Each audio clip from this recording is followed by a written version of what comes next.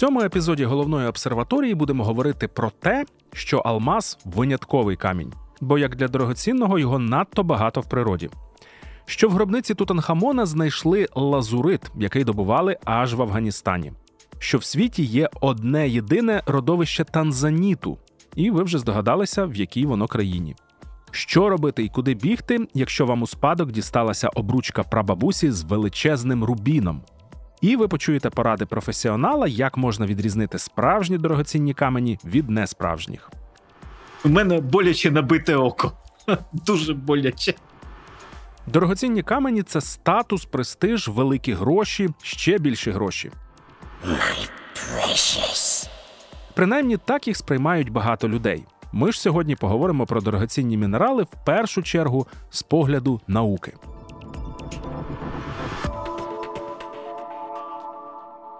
Усім привіт! Це знову головна обсерваторія та її ведучий Дмитро Сімонов. І традиційно на початку кожної нашої зустрічі, на початку кожної розмови я представляю нашого гостя.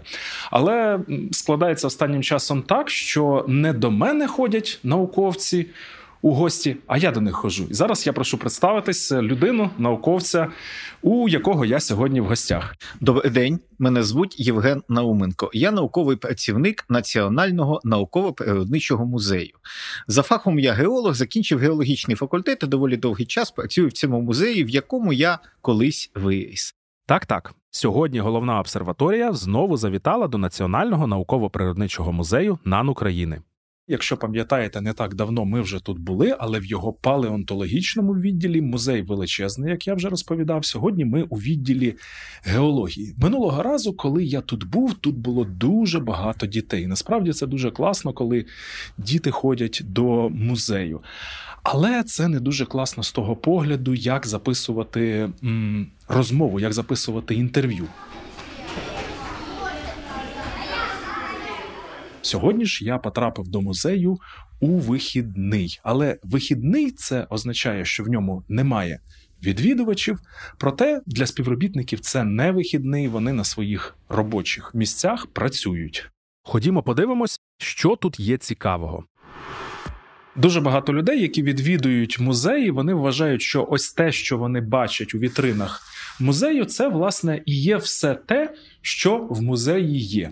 Я теж, до речі, колись так думав. Насправді, якщо не будь-який, то майже будь-який музей, він демонструє лише частину, і я скажу відверто, зовсім невелику частину того, що в нього є. І зазвичай люди, які приходять в якості відвідувачів до музею, вони не знають оцю, так би мовити, підводну частину айсберга. Дуже багато речей в кожному музеї, залежно від його профілю, зберігається в якихось сховищах, в якихось шафах або в якихось таємних кімнатах. І от сьогодні в одну таку, я буду її називати умовно, таємну кімнату ми потрапили з паном Євгеном.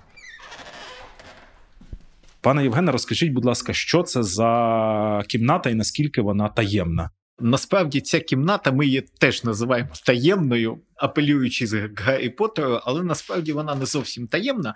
Просто річ в тому, що в цій кімнаті зберігаються ті мінерали, які, крім наукової, мають ще дуже яскраву естетичну цінність. Тому ця експозиція називається «Естетика каменю». Сюди можна попасти, але екскурсію в цю кімнату треба попередньо замовляти. Просто трошки більш складно, ніж просто зазвичай музей. А ми зараз із Євгеном стоїмо біля такої вітрини, і в ній можна бачити багато дорогоцінних каменів, те, що я можу про них сказати. По-перше, те, що я вважаю це дорогоцінними каменями, тому що вони дуже гарні, вони блищать, вони дуже гарно оброблені, і деякі з них мають досить такі переконливі розміри. Що ми тут бачимо? Бачимо ми тут полярну зірку 40 каратів, бачимо кулінан 5, кулінан 3, кулінан 4. Це був один великий, наскільки я розумію, колись алмаз, який розпиляли на окремі прозорі ограновані камінці. То, наскільки я пам'ятаю, один з найбільших був алмазів, в який знайшли природний кристал. Причому, наскільки я пам'ятаю історію, це був уламок ще більшого кристалу. І тут, в цій же вітрині, де ми бачимо, я їх буду називати копіями історичних діамантів, є І ще кохінор. Будете сміятися, але я все життя думав, що це олівці. Не смійтесь, будь ласка. Це насправді розповсюджене дуже уявлення, але давайте ми з вами трошки поринемо в історію. Річ в тому, що слово кохінор, воно має або перське, або санскритське походження, східне, так чи інакше східне, і перекладається воно, як, наскільки я пам'ятаю, як гора світла. Це словосполучення взяли промисловці, які заробили оцю фабрику, де олівці виробляють. Вона знаходиться в чеському містечку. А чому вони взяли? Річ в тому, що ми пишемо з вами графітом. Графіт – це є вуглець. І алмаз – це теж є вуглець. Вони цілеспрямовано використали назву. Це такий маркетинговий ход, насправді, але цей маркетинговий ход мав певні природні підґрунтя. Сьогодні ми будемо говорити не лише про алмази, але й про інші дорогоцінні мінерали або камені. Але що їх об'єднує? Чому їх вважають коштовними? На перший погляд, ніби очевидно. Вони дуже дорогі. Це так. Але чи стоять за високою ціною якісь об'єктивні характеристики?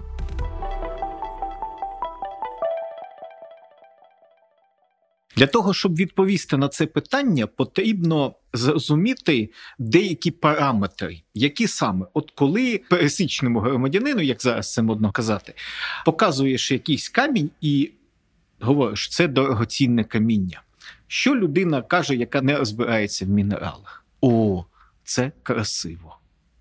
А що таке красота? Що люди вкладають в це поняття, якщо ми говоримо про каміння, про мінерали? Красота мінералів складається з декількох параметрів. Перше – це, як правило, колір. Колір може бути різним, і найбільш високо цінуються каміння, які уособлюють собою так званий чистий колір. Червоний рубін, синій сапфір. Я б міг би сказати зелений смарагд, але не скажу. І трошки пізніше я скажу чому. Другий параметр – це блиск. Багато видів дорогоцінного каміння доволі гарно блищать. Що таке блиск? Це кількість світла, яка відбивається від полірованої поверхні каменя. Цей параметр важливий для тих мінералів, які піддають огранці, тобто для прозорих. Найбільш яскраво цей параметр виявлений у кого? У алмазу. Або у діаманту, якщо це огранований алмаз. У алмаза дуже сильний блиск, але це не єдиний мінерал, який якось може його продемонструвати. Певна кількість інших мінералів теж з сильним блиском, але просто вони не такі відомі. Але зазвичай практично всі мінерали, які піддаються огранці, мають той чи інший доволі пристойний блиск. А виникає питання, що блиск можна якось виміряти якимись фізичними приладами чи ще чимось? Як це робиться? Можна. Насправді він виміряється просто в відсотках світловідбиття. Тобто є певний потік, який падає на поверхню полірованої, є певна кількість світла, є певна кількість світла, яка відбивається від цієї поверхні. Ще одна обов'язкова характеристика дорогоцінного мінералу – це його твердість. Чемпіоном в цьому сенсі постає все той же алмаз, твердість якого за мінералогічною шкалою Моуса є 10. Це максимальна можлива твердість з усіх можливих варіантів, усіх важливих мінералів. Вважається так, що нижньою границею твердості для того, щоб камінь був дорогоцінним, є твердість за шкалою Моуса 5. Ця твердість дорівнює приблизно твердості віконного скла. Але таку твердість має не дуже багато мінералів, і ті, що мають, не дуже часто застосовуються в ювелірній справі, але тим не менш можна навести, наприклад, місячний камінь, який має твердість 6. Він доволі часто застосовується в ювелірній справі. Більша ж частина мінералів має твердість 7 і більше. Наприклад, власне, кварц, гірський кришталь, моріон, аметист – це 7, топаз – це 8, корунд, тобто рубін, сапфір – це 9, і алмаз – це 10. Згадана шкала Мооса може здаватися чимось складним і не дуже зрозумілим, але насправді там все дуже просто. Люди намагалися систематизувати свої знання про каміння. І вони намагалися виміряти твердість шляхом простого дряпання. Тобто вони дивилися, який мінерал дряпає який. Якщо один мінерал дряпає інший, то мінерал перший твердіший за другий. Да? Тобто це шкала твердості відносна. Є абсолютні шкали твердості, які, там є декілька способів їх вимірювання, і це певні цифри. Тобто шкала Моуса – це відносна твердість. Це твердість там 1, 2, 3, 4 і так далі. Існують певні еталони, мінерали, наприклад, які мають твердість 1. Це дуже м'які мінерали, це графіт, 2 – це гіпс. І шляхом порівняння твердості мінералу, який ви досліджуєте, шляхом простого порівняння зі шкалою Моуса, можна з'ясувати, яку твердість має той мінерал, який ви маєте в руках. От. Трохи пізніше почалися дослідження, власне, з абсолютної твердості. Є навіть такі прилади, які називаються твердомери. За допомогою таких приладів з'ясували, що твердість, наприклад, гіпсу, який має твердість 2, відрізняється від тальку, який має твердість 1, ну, не дуже багато. Він дряпає один одний. А от твердість алмазу від твердісті корунду, тобто 10,9, відповідно, відрізняється вкрай сильно. Там дуже велика різниця. Але чому саме твердість важлива для дорогоцінного каменя? Якщо у вас камінець в обручці буде м'якенький, ті ребра, які виникають на огранованій поверхні, вони з часом затираються. Така властивість є дуже характерною, наприклад, для імітації дорогоцінного каміння зі скла.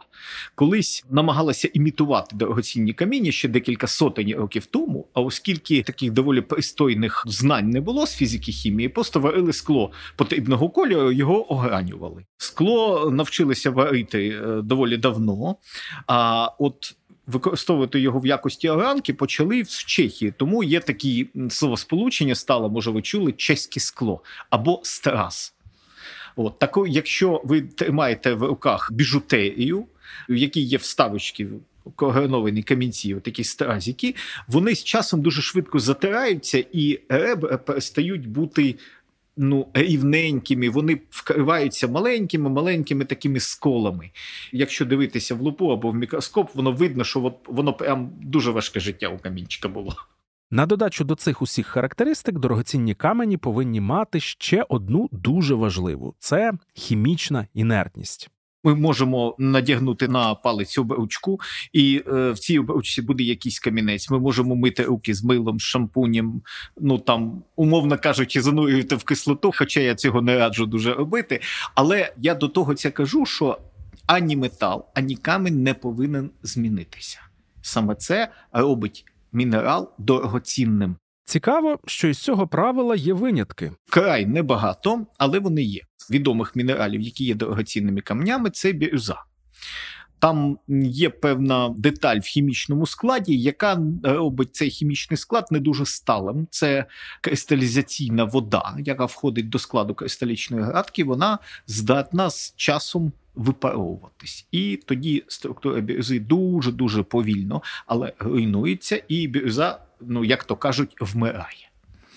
Цей процес можна прискорити, якщо бірюзу піддавати нагріву або діяти на неї якимись агресивними рідинами. А другим таким, це не зовсім камінь, як такий, це скоріше матеріал. Це перли. В чому там проблема? Проблема в тому, що структура перлів, вона складається з тоненьких дуже шарів мінералу арагоніту і органічного полімеру конхіоліну. Ані арагоніт не є стійким до агресивних рідин, і конхіолін так-сяк теж. Проблема в тому, що коли ми носимо перли на тілі, на них діє людський піт, до якого можуть додаватися речовини із косметичних засобів. І це поволі вбиває перли.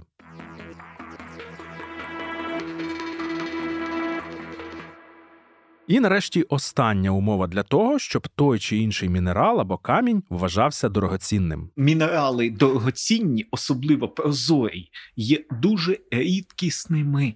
Тобто, якщо в нас якогось мінералу в природі, умовно кажучи, до біса, він не буде коштувати якихось шалених грошей. Да?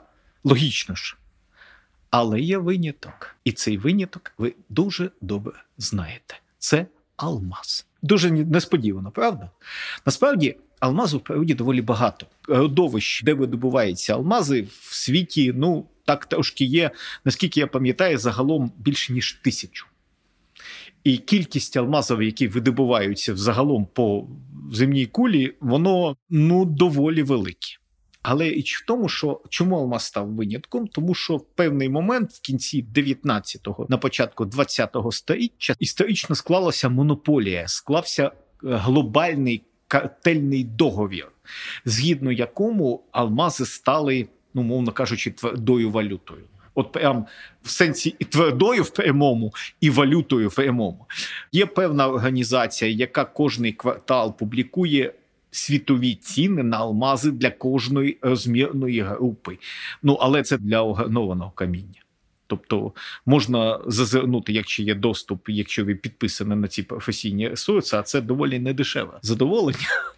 Але можна туди зазирнути і подивитися, наприклад, скільки коштує камінь вагою в 1 карат, з певними параметрами.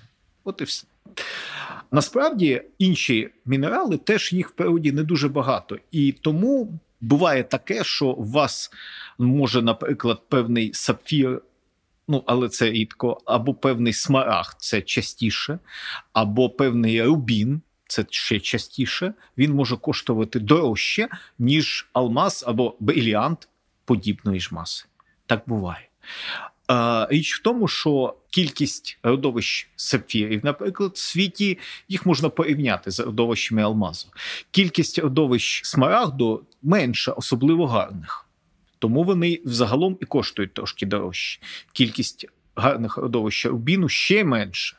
Відповідна і ціна на них вища. Але є ще один мінерал, кількість родовищ якого зовсім невеличка, і цей мінерал дуже-дуже високо цінується. Це олександрит. Це один з найдорожчих дорогоцінних каменів. Це різновид мінералу хризоберилу, який змінює колір. Так от, якщо цей мінерал буде дуже гарно змінювати колір від прям темно-зеленого на темно-червоний, прям як в підручниках, то коштувати він буде порівняно з дуже гарним брильянтом такої ж маси. А то і вище. Був власний досвід, я такі камінчики тримав в руках. Коли йдеться про рідкість дорогоцінних каменів, то крім алмаза є ще одне виключення, але в протилежний бік. Є мінерал, який має одне єдине родовище в світі. От одне. Але він коштує не так багато, як, наприклад, той же олександрит. Родовище ювелірного олександриту по світу десь 6-7. А оцього одне. Тобто ювелірного одне. Є прояви, які дають цей мінерал, але він не має ані такого кольору, ані такої прозорості. Це танзаніт. Це теж різновид мінералу цоїзіту. Одне єдине родовище, як можна зрозуміти з назви, знаходиться в Танзанії. Але це родовище велике, по-перше, і воно розробляється багато років з кінця, промисловим шляхом з кінця 70-х років ХХ століття. І цього мінералу на родовищі доволі багато. На що схожий танзаніт, якщо описати його словами спробувати? Це дуже глибокий колір, який знаходиться посередині між густо-фіолетовим і густо-синім. Такий пурпурово-синьо-фіолетовий. Це дуже красивий колір. І великі камінчики коштують дуже пристойних грошей. Прям дуже пристойних. Я колись тримав в руках камінець 26 карат, який коштував $40,000. Вага ювелірних каменів вимірюється в каратах. А звідки взагалі взялася така ідея, чому б не вимірювати їх в грамах, в міліграмах, в якихось інших більш звичних одиницях? Насправді, знову ж таки, тут ситуація не така проста, як вам здається. Ювелірне каміння може вимірюватись в грамах, і це зазвичай стосується сировини дорогоцінних каменів. Але є дорогоцінне каміння, в яких навіть сировина вимірюється теж в каратах. І це ювелірне каміння так званої першої групи. Це найбільш дорогі дорогоцінні каміння. Це сапфір, рубін, смарагд, алмаз і олександрит. Інші дорогоцінні каміння вимірюються не оброблені в грамах, оброблені в каратах. Саме слово «карат», воно, наскільки я пам'ятаю, воно має індійське походження, і це означає насіння так званого рожкового дерева, насіння якого має дуже-дуже сталу вагу – 0,2 грами. Не більше, не менше. Так якось склалася еволюція цієї рослини, що її насіння стало мати певну дуже сталу вагу. Але інші різновиди каміння можуть вимірюватися і в кілограмах, особливо якщо це йде мова не про, наприклад, дорогоцінне каміння як таке, а виробне каміння. Тобто, що мається на увазі? Якась, наприклад, яшма, або якісь агати, або малахіт, або ще лазурит, наприклад. Тобто там грам-кілограм така умовна дуже межа, але тим не менш, якщо мається на увазі якась певна сировина, от необроблена, це, як правило, будуть кілограми. Я навіть колись бачив партію, яка вимірювалася в тоннах. Колись я оцінював партію лазурита вагою 15 або 20 тонн. Тобто мені треба було зрозуміти, що з цієї партії можна вийняти, скільки буде нормального лазурита на виході, скільки це буде коштувати на старті і на фініші. Звісно, мені було цікаво знати про підробки дорогоцінних каменів. Не тому, що я планую займатися цією справою, а просто цікаво. Наскільки вони можуть бути подібними до своїх, так би мовити, оригіналів і чи складно їх розпізнати. Але Євген мене запитав, чи знаю я, чому люди виготовляють різні несправжні дорогоцінні камені. Я не знав відповіді на це питання. А ви знаєте, чому? Перший параметр, який спричинює подібний розвиток подій – це рідкість. Мінералів, які є дорогоцінними, в природі небагато. Як я сказав, вже є виключеннями, але зараз не про них. Другий момент – соціальний момент. Гарні дорогоцінне каміння доволі довгий час, декілька тисячоліть, це була статусна річ. Тобто, якщо людина носила прикрасу з гарним смарагдом, з гарним рубіном, це свідчило про певний соціальний стан, про певне багатство. І це означало, що до цієї людини повинно певним чином відноситись. Гарні дорогоцінне каміння могли дозволити собі люди, які мали або дворянський титул, або навіть якихось царських або королівських родин. Це було нормально.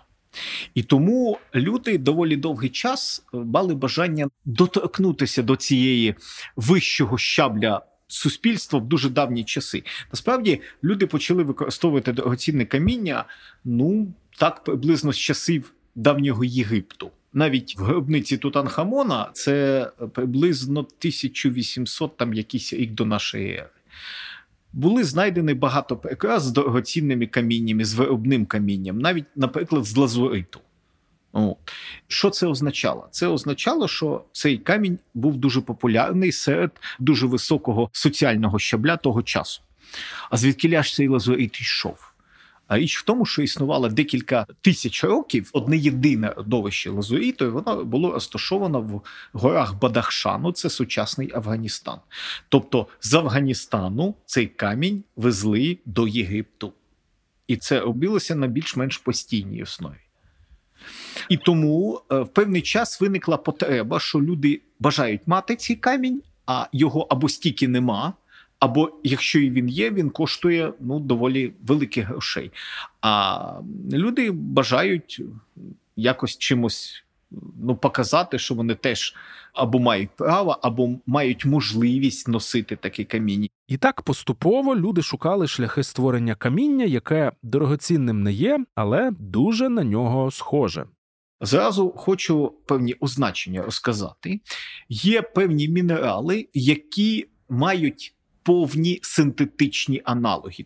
Це, наприклад, рубін, це сапфір, це смарагд, це олександрит, це шпінель і ще певна кількість більш рідкісних мінералів. І такі повні аналоги називають синтетичними або штучними. І є термін імітація. Це коли ми маємо мінерал, а ми синтетичним шляхом отримуємо матеріал іншого складу, іншої структури, який просто зовнішньо схожий. І все. Тобто і імітація може бути, наприклад, кристалічною, тобто є в нас алмаз, і є його імітація фіаніт. І є причому синтетичний алмаз, тобто це різні речі, і коштують вони різних грошей. А є, наприклад, в нас малахіт, і є в нас імітація малахіта, а є синтетичний малахіт. Є імітація малахіта, наприклад, з пластмаси. Є в нас бірюза, природний мінерал, є бірюза Штучна – це фактично спресований порошок, який за складом аналогічний до природної бірюзи. А є імітація бірюзи, причому тут взагалі ситуація складна. Є імітація бірюзи з природних мінералів, просто інші мінерали схожі на бірюзу. А є імітація бірюзи з штучних матеріалів, з пластмаси, є такий термін смальта. Це фактично кольорове скло непрозоре. Є навіть таке. Да, спробуй тут не заплутатися.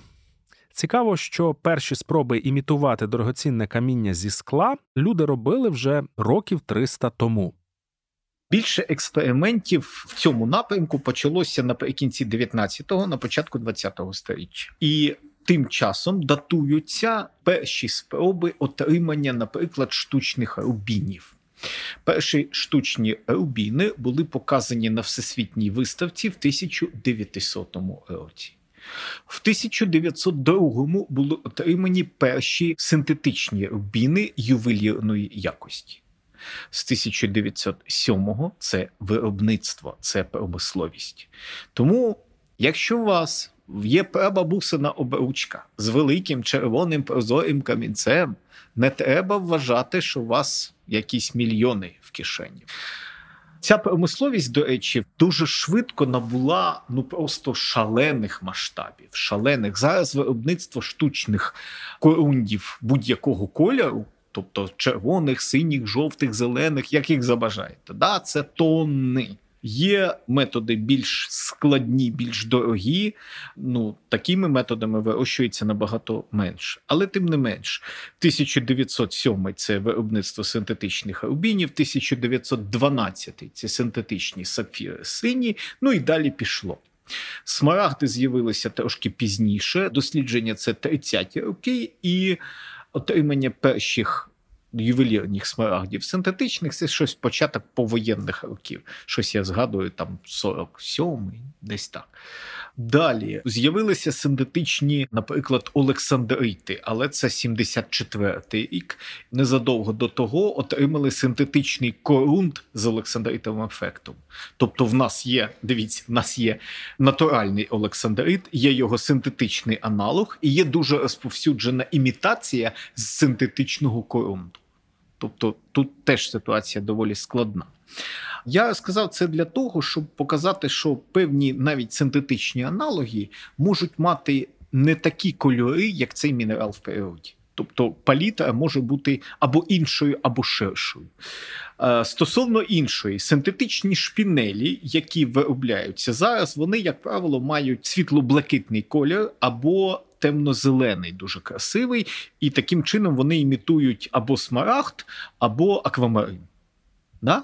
Справжня шпінель, як правило, має колір або світло-рожевий, або, в гарному випадку червоний, або фіолетовий. Да? Тобто зовсім інші кольори. Є синтетичні рожеві, але вони доволі рідкісні на ринку.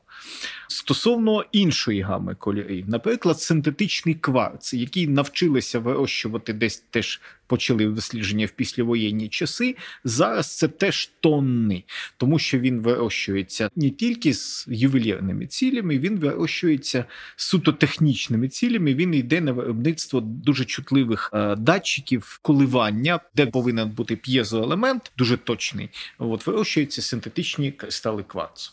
Вони вирощуються і для ювелірної промисловості, і синтетичні кварци, які вирощують для ювелірної промисловості, вони можуть бути не тільки в тих кольорів, які є в природі, наприклад, аметистово-фіолетовий, бусковий, димчастий, жовтий, а можуть бути, наприклад, зелений. Такі камінчики продають доволі часто в ювелірних лавках під дуже дивною назвою «зелений аметист». Це приблизно як квадратне коло. Окрім того, вирощують блакитний кварц, якого в природі зовсім нема. Ніяк. Цікаво, наскільки складно і чи взагалі можливо відрізнити всі ці імітації від справжніх каменів? Деякі мінерали діагностувати доволі просто. Зазвичай цим займаються люди, які пройшли спеціалізоване навчання, і вони це в більшості випадків роблять доволі легко. А от діагностика в складних випадках потребує певної апаратури, в кращому випадку портативної, а в випадках складних доволі специфічної стаціонарної, тобто це певна стаціонарна лабораторія. Така лабораторія в нас є, наприклад, і це називається гемологічний центр.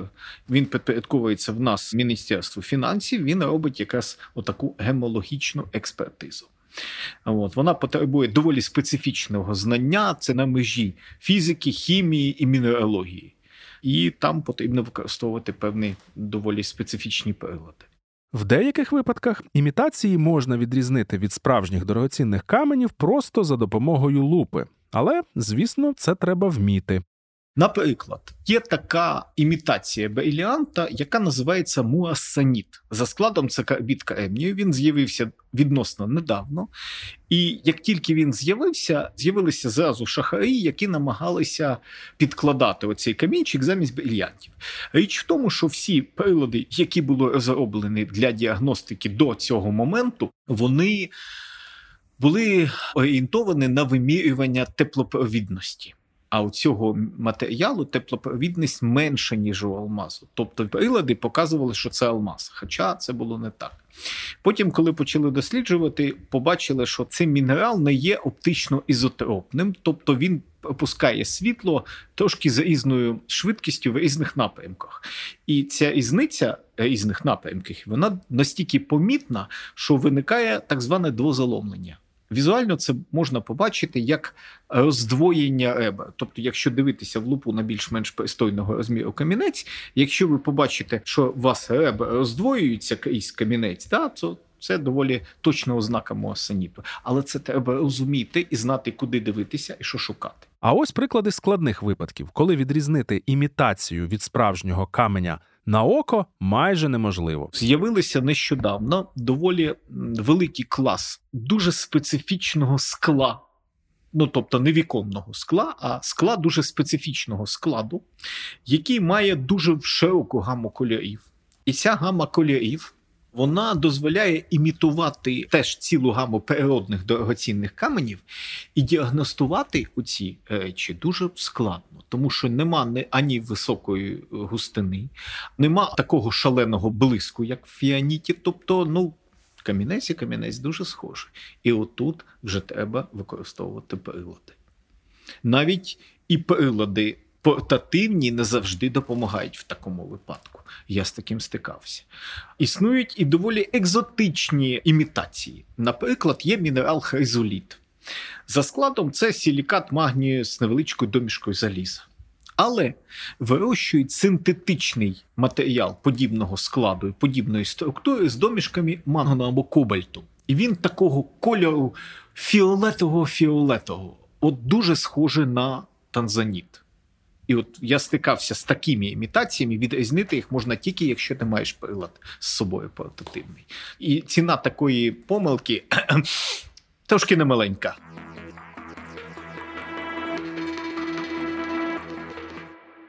Пане Євгене, оце ми з вами весь час розмовляємо про дорогоцінне каміння, і складається таке враження, що буцімто виключно для прикрас, чи майже виключно для прикрас воно використовується. Але ж це не так. Де ще використовуються дорогоцінні камені? По-перше, вони доволі багато використовуються в техніці.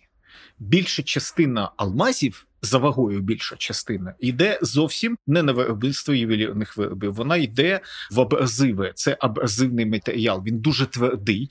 Він йде на виробництво якихось шліфувальних, полірувальних дисків, відрізних і так далі. Тобто фрези всілякі, диски, які використовують для шліфування і полірування якихось інших матеріалів. З такою ж ціллю використовується і мінерал корунд, різновидами якого є рубін і сапфір. Є родовище, де його видобувають суто з технічними намірами. Якщо ви чули таке слово «наждак», чули, да? Наждачний папір. А що таке наждак? Насправді, це гірська порода, яка складається з дуже-дуже мілкозернистого корунду. Інший варіант. Синтетичні корунди деякий час використовували в якості скальпелів. Поки не з'явилася така промисловість лазерної хірургії ока або лазерної хірургії мозку, використовували скальпелі, лезом в яких був фактично монокристалічно лезо з синтетичного безбарвного корунду. До речі, стосовно лазерів. Лазери теж є декілька типів. Є лазери газові, є лазери, в яких робочим тілом є кристалічний матеріал. І цей кристалічний матеріал – це, як правило, синтетичний рубін. Це фактично циліндр монокристалічний, доволі довгий. Я тримав в руках колись таку штуку.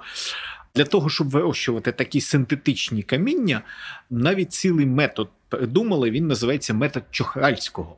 Він дозволяє фактично витягувати з розплаву дуже-дуже повільно монокристалічне тіло потрібної вам форми. Умовно кажучи, ви можете такий кут або швелер маленький, але довгий, витягнути з розплава. І це кристал буде. Сьогодні ми говорили про те, що родовища дорогоцінних каменів є у далеких країнах, наприклад, в Афганістані або Танзанії.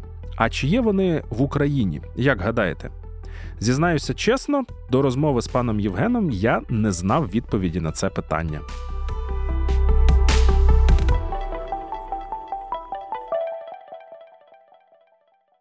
Значить, в Україні є родовище дорогоцінного каміння, воно доволі велике, воно доволі ретельно було відпрацьовано за радянських часів, це приблизно 60-ті, 70-ті, 80-ті роки. І на даний момент воно є законсервованим. Що це означає? Консервація означає, що в нас ті гірничі виробки, які є, вони, як правило, затоплені. Це Володарсько-Волинське родовище дорогоцінного каміння, яке знаходиться біля містечка Хорошів. Але треба розуміти, що ці землі – це державна власність, яка на деякий час передається тим чи іншим бізнес-структурам, які купляють ліцензію держави на розвідку або видобуток. До цього часу, поки ці надра не віддані в надрокористування якимось структурам, це державна власність. І тому незаконним є те, щоб людина просто приїхала і почала там щось рити, копати. Тобто одне діло, якщо ви десь підіймаєте камінчик там на якійсь лісовій дорозі, то нічого страшного в цьому нема. Якщо ж людина приїжджає і починає там, наприклад, застосовувати якусь техніку, оце, вибачте, але це стаття Кримінального кодексу. Да і сенсу в цьому, якщо чесно, не дуже є. Чому так? Річ в тому, що родовище це розроблялося за радянських часів, і це було родовище п'єзокварцу. Тобто видобували там кварц, з якого вирізали такі спеціальні пластинки, які йшли на виробництво дуже чутливих п'єзодатчиків. Датчики ці використовувалися в військово-промисловому комплексі, в тому числі, до речі, у виробництві тих самих ракет, які по нас летіли. Так що може бути навіть таке, що в одній з тих ракет, яка по нам летіла, є датчик, який вироблено прямо в наших надрах. Таке може бути. І оскільки це йшло на військово-промисловий комплекс, це було напівзакрите містечко. І всі інші мінерали, які там були, а там було дуже багато топазів, берилів, вони доволі часто просто викидалися в відвали. Викидалися. І потім прийшов час, коли навчилися люди вирощувати синтетичні кварці. І за собівартістю синтетичні кварці виявилися набагато дешевшими, ніж кварц оцей натуральний, з натуральних кристалів. І тому це родовище закрили. Потім почалися 90-ті роки. Всі ці відвали перекопали. Потім перекопали по другому колу. Потім по третьому. Потім перекопали городи і дороги. Тобто зараз там знайти хоч більш-менш щось пристойне, м'яко кажучи, малоймовірно. От м'яко кажучи. Я там колись декілька разів побував, перший раз ще школярем, потім ще декілька разів, в тому числі в 90-ті роки, там була складна кримінальна ситуація. Тобто для того, щоб там щось видобувати, треба проводити процедуру розконсервації. Що це означає? Це означає, що вам треба відкачувати воду з цих шахт затоплених. Там потрібно відновлювати крепі, так звані, тобто це дерев'яні або бетонні укріплення, які тримають масив гірської породи. Там треба проводити заново вентиляцію, освітлення. А на цьому родовищі є 3 горизонти, які давали порожнини з дорогоцінними каміннями, і 2 горизонта з 3 відпрацьовані. Залишилося тільки 3, найбільш глибоке. Це глибина 150 метрів. Тобто це треба робити проходку. Тобто треба в дуже міцному камінні, в граніті проходити штольні. Це дорого, це важко і це дорого. А ще на завершення нашої розмови пан Євген відкрив секрет про те, що в Україні знайдено смарагди. І він знає це місце. І люди такі, а де? Я говорю, я можу вам навіть, умовно кажучи, адресу сказати, да? Але сенсу в тому не буде. Тому що це була одна єдина знахідка, зароблена в такому стовбурі, який, коли свердлять геологічну свердловину, підіймається такий циліндр, який називається керн. Так от єдина знахідка смарагда, яка була зароблена в керні. Тобто це свердловина. На поверхні ви цього не знайдете. Якщо пам'ятаєте випуск головної обсерваторії з палеонтологічного відділу музею, то я там розповідав, що ми встигли побачити лише невелику частину всього, що там є. З геологічним відділом та ж історія. З Євгеном Науменком ми поговорили про дорогоцінні мінерали. Але крім них, на першому поверсі природничого музею багато інших експонатів. Цікавих, попри те, що вони недорогоцінні. Дуже сподіваюся, що ми з вами ще повернемось до них. Пане Євгене, дякую вам за екскурсію і за дуже цікаву розмову. Дуже вам дякую.